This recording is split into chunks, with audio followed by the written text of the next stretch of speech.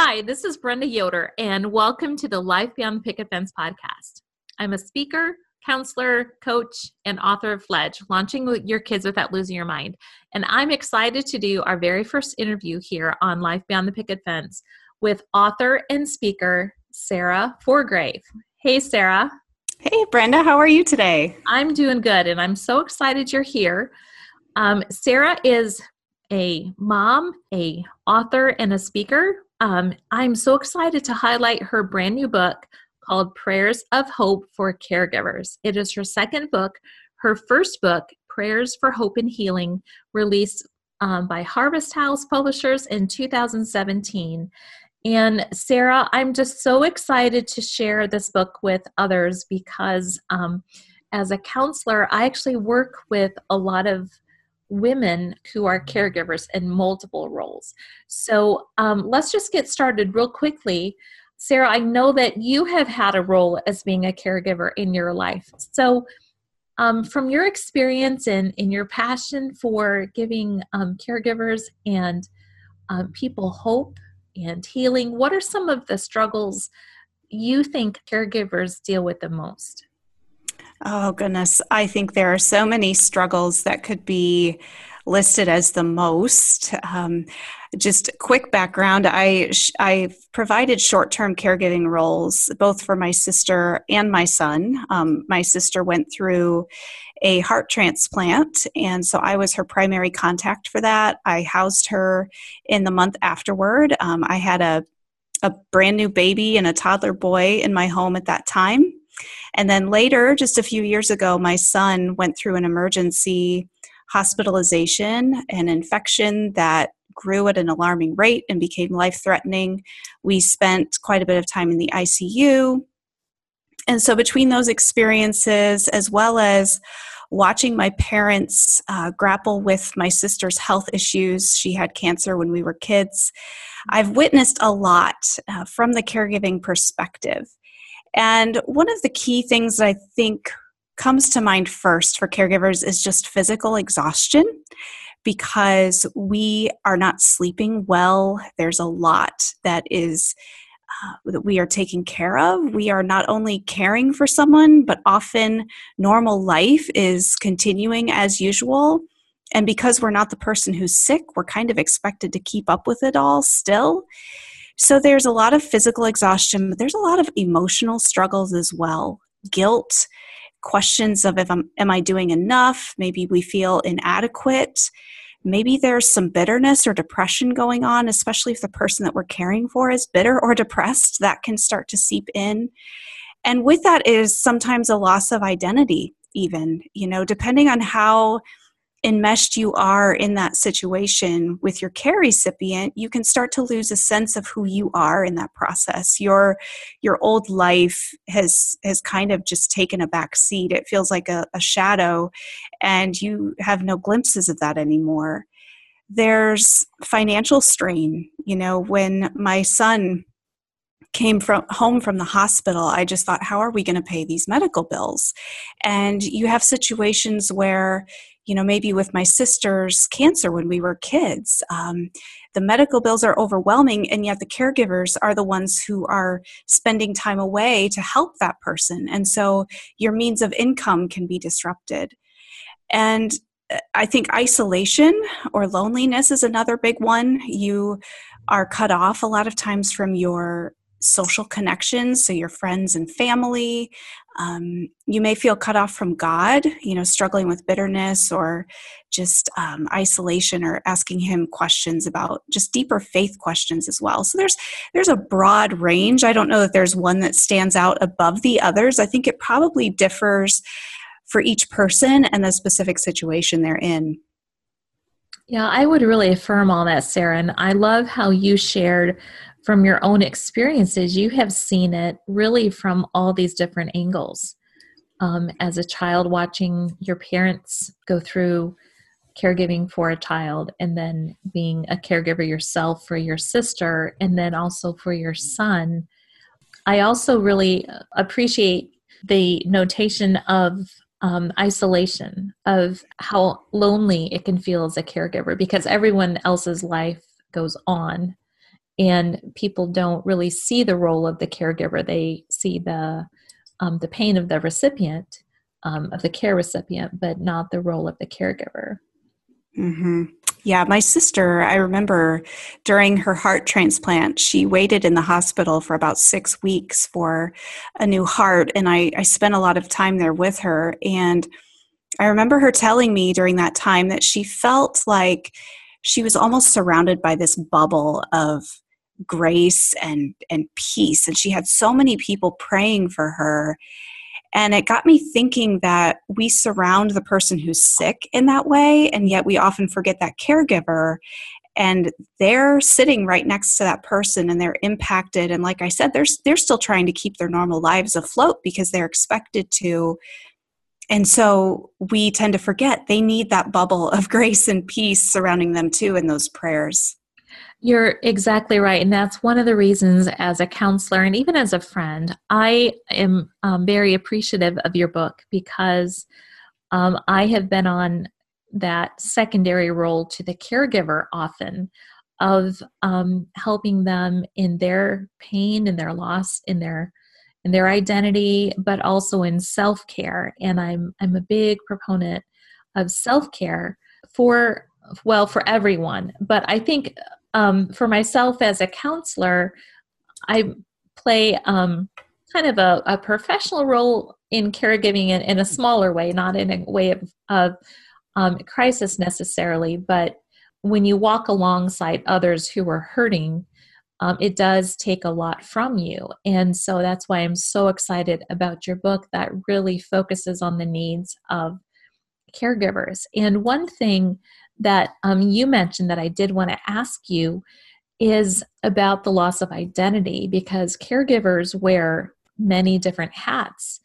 And I think they can really get lost in the role of caregiving, yet they are still fulfilling the roles of perhaps parent or sibling or workers. That, a lot of people who are caregiving, just as you mentioned with your parents, still have jobs that they have to go to every day, or they have to take a leave of absence, which creates that financial strain that you mentioned.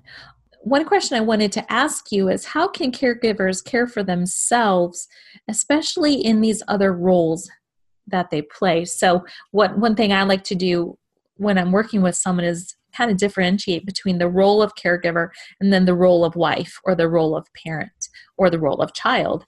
So how can they care for themselves, especially in those other roles outside of caregiving? I think, first of all, we have to acknowledge that we can't do it all. And that's going to require adjusting expectations and recognizing that some things just aren't going to get done to maybe our standards, our usual standards. And so really the first thing is acknowledging that I can't do it all. And so that next step is looking at, what are the top priorities? What has to get done? And what is just going to have to get put off to the side? I remember back when my sister was battling cancer, she was in a bone marrow transplant. And I don't remember exactly what the situation was, but I remember the outside of our house was under a major remodeling project. And I remember my sister coming home from her transplant and the outside of our house being kind of a shell of a house. I don't remember exactly. I just remember there was no siding on the walls. And that's one of those examples of, some things just had to get put on hold because this was more important. I remember I turned 8 years old when my sister was in her transplant. And I don't remember this at all, but it was apparently written on the back of some family photos that my sister found years later, actually just a few years ago. And she said, "Sarah, I never realized that our family missed your birthday because of my transplant." And Mom had written on the back of these photos that we celebrated my birthday a couple weeks later. Mm-hmm. And honestly, I did not even remember that. Because my parents did an amazing job of making it a great birthday. Mm-hmm. And so I recognized that my parents acknowledged that it just wasn't going to happen. The normal big birthday party wasn't going to happen on my actual birthday, but they still made it special, and that was okay. We just adjusted expectations as a family. Mm-hmm. So look at those top priorities. What is most important? And what can you let slide? I am a perfectionist when it comes to cleaning my house, but frankly, in certain seasons, I just have to let those expectations go. It's just not the most important thing. And then do what you can when you can. I'm a big proponent of setting up your environment for self-care so that when you do have those moments and those blocks of time to take care of yourself, it's already available and ready and waiting for you. And then seek help if you need it. Don't be afraid to reach out. There are probably, hopefully, at least someone recognizing your struggle and asking for help. But if not, then maybe you have friends that just aren't aware of your struggle. And maybe that's a sign that you need to reach out and let them know that you need some help. My mom did a great job of that as well. When I was a child, I remember a few different friends that took care of me a lot. I would spend time at their house before school or after school. And that was a huge help to my mom, and she had to do that. She needed to rely on others to get through that time. Mm-hmm. I would wholeheartedly agree with that. I love seeing, especially faith communities, that see the need to be able to support caregivers who are in different roles. I think particularly of some groups that have formal ministries for families who are fostering, have foster children. And so there's a support network of them as foster parents, because that's another aspect of caregiving. I think sometimes we think of caregiving as, kind of following up with someone who's in the hospital, but caregiving really covers a wide variety of relationships and experiences with people, whether it's professionally or personally. And I love the idea, Sarah, that you shared of being proactive, of setting up the self-care environment so that when you do have the time, it's right there. And some people don't even know where to start with some of that, because so many caregivers really, truly get a lot of their pleasure and joy from caring for others. So caring for themselves feels almost like they're doing something wrong. But I love that so much of your message as a speaker and as a writer really is about healthy and holistic care. So we just have a few more minutes here, and I want to ask you this question, because I know as an author, all writers have this passion that is inside of them for why they write a book. And so I wanted to ask you, what is the greatest need that you hope caregivers will receive through Prayers of Hope? I hope that they will have a greater awareness of God's presence with them right now where they are. That whatever their struggle, whether it is physical exhaustion, isolation, depression, worry, stress, financial strain, whatever it is, I want them to know that God is with them right now. He is working, He is moving, and He longs to bring them comfort. And so as they pray through the prayers in this book, my prayer is that it will open their eyes to see a glimpse of Him, to almost put that bubble that we talked about earlier, to surround them with it too, not just the person next to them, but to surround them with it so that they can experience His peace and comfort. I love that. And Sarah, I was just thinking as you were sharing about the prayers that you have written for them and your hopes through those, is that you have really done the work that caregivers really aren't able to do for themselves in those moments. Sometimes they're so exhausted they may not even know what they need, or they don't have the words to be able to really pray. And you have done all of that for them, and you've graciously done it through your own experiences and your heart for caregivers. And that truly is a gift for others. That was my prayer as well, that, when we go through difficult seasons, whether it's caregiving or sickness ourselves, sometimes we are so overwhelmed or burdened that we don't know what to pray. And so really this book and my first book as well is about giving voice to those prayers that are deep in our hearts, but we don't quite know how to put into words in the moment. And that truly is often a gift that we give to others as writers, that we aren't really aware of what we're doing, putting words to feelings and experiences that others need and they have validated through seeing it on the page. And that's what you've done. Sarah, I want to make sure that our listeners find out where they can learn more about the book, more about you and your ministry. Do you want to share some of that information with them? Sure. So my website really is the best, I guess, launching point to find out all of those things. So it's sarahforgrave.com, and Sarah with an H at the end of it. And you can find out about me. I have a book page where you can link to resources for both of my books. I share tons of resources and articles, help and encouragement, not only for the person that I have written the book for, but also for those friends and family members who want to know how to help them.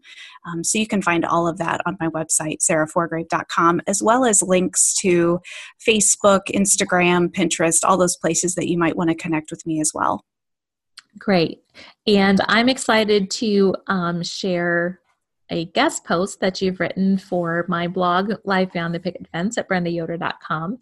And I just know that as a care provider myself, that I'm going to be purchasing several copies of your book to be able to give to those who are caring for others as a practical and very spiritual tool, very soul nurturing tool for them to be able to use in their season of caregiving.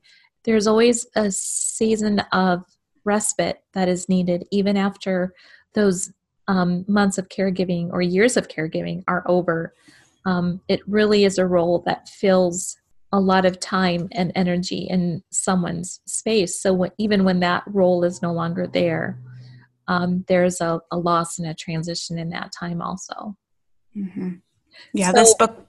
Go ahead, Sarah.